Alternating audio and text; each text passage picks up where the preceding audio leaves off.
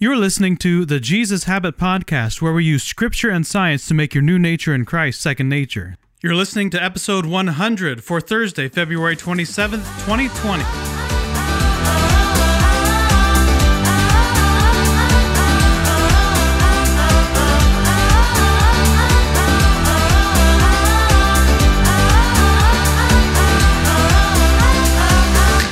In the TV show Friends, Rachel claims that her favorite movie is Dangerous Liaisons, but her actual favorite movie is Weekend at Bernie's.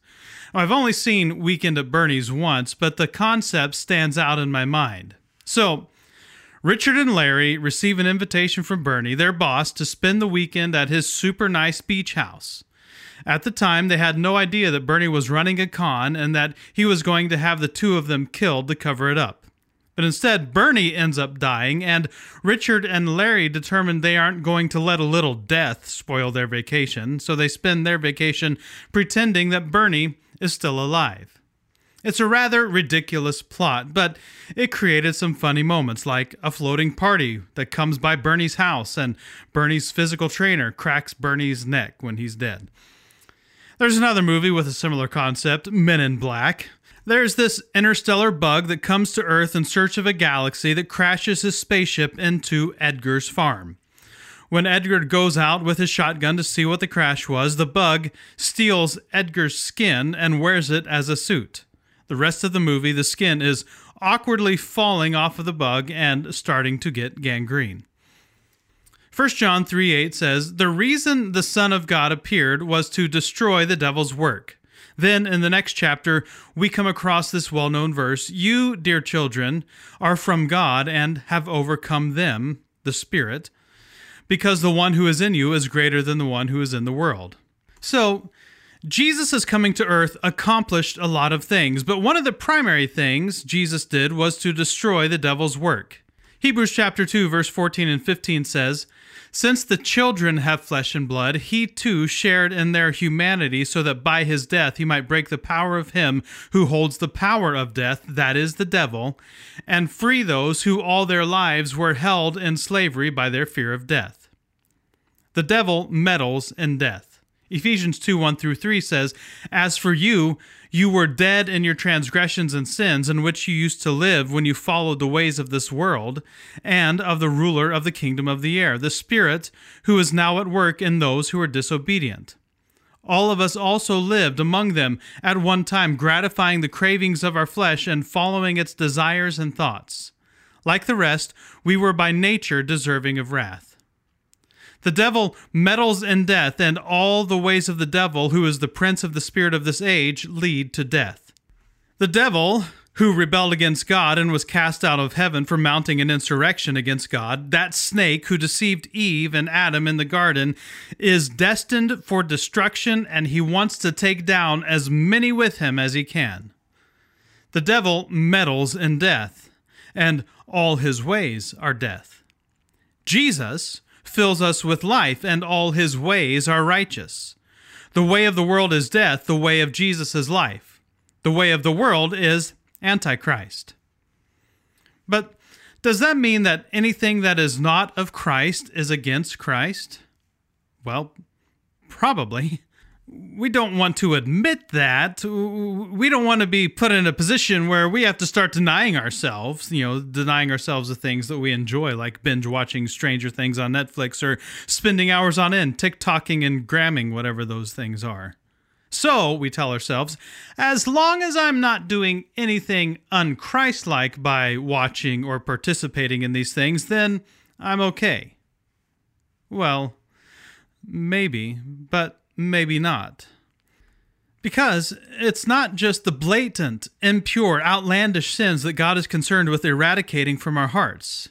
It's the entire system of thinking that has a hold of us that God wants to deal with.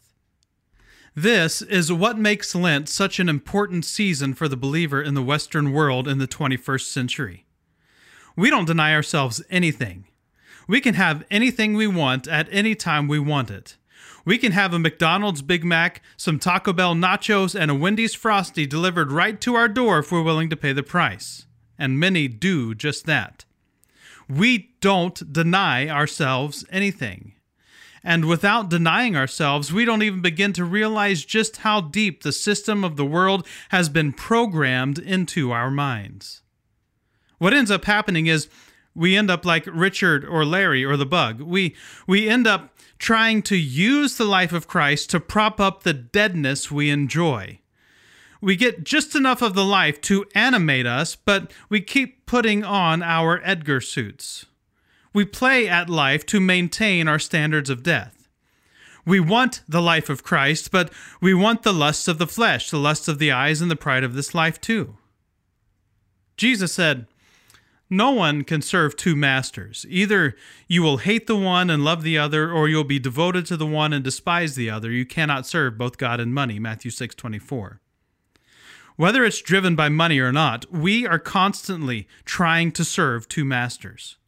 We're trying to serve Jesus and ourselves. We're trying to serve life and death. We really want the life of Christ. We really, really do. We just don't want to have to give up the stuff of death that we really like too. But here's the thing. The reason the Son of God appeared was to destroy the devil's work. Jesus didn't come to put us at ease for embracing the devil's work. He came to destroy it. He has to destroy it or we can't be in his presence. This is the work of the Spirit of truth and life within us, destroying all the ways we have accepted the devil's work instead of God's. God is holy. That's just who he is. In him there is no darkness at all. There is nothing impure, nothing flawed, nothing broken. If God is going to be in our presence and be our God, as is his eternal plan, he has to deal with the impurities in his people. And he does this by destroying them. So God will either destroy them through Jesus apart from us by the work of Christ on the cross and his resurrection, or he will have to destroy us when he destroys these evil works of the devil in the end. Either way, they will be destroyed. The devil has already been defeated. He has no power or authority over us that we don't surrender to him. The problem is we're surrendering to the works of the devil because his works are instantly gratifying and the work of Christ is enduring. The devil's work plays to our temptations and the here and now, where Christ's work is about eternal transformation. So, as Andy Stanley says, we give up what we want most for what we want now. If we are to become love, we have to let go of the devil's dead works.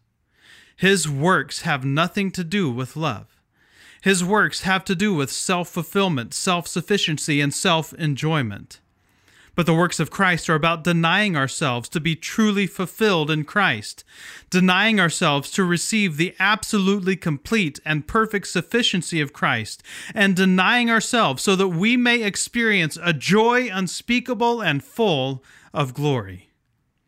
The decision is always up to us because God will not force himself upon us.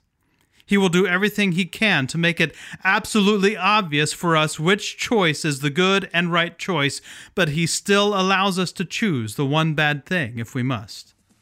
We must decide, are we going to deny ourselves the Edgar suit so we can wear the Jesus suit? Would you rather be clothed in death or clothed in the righteousness of Christ? www.thejesushabit.com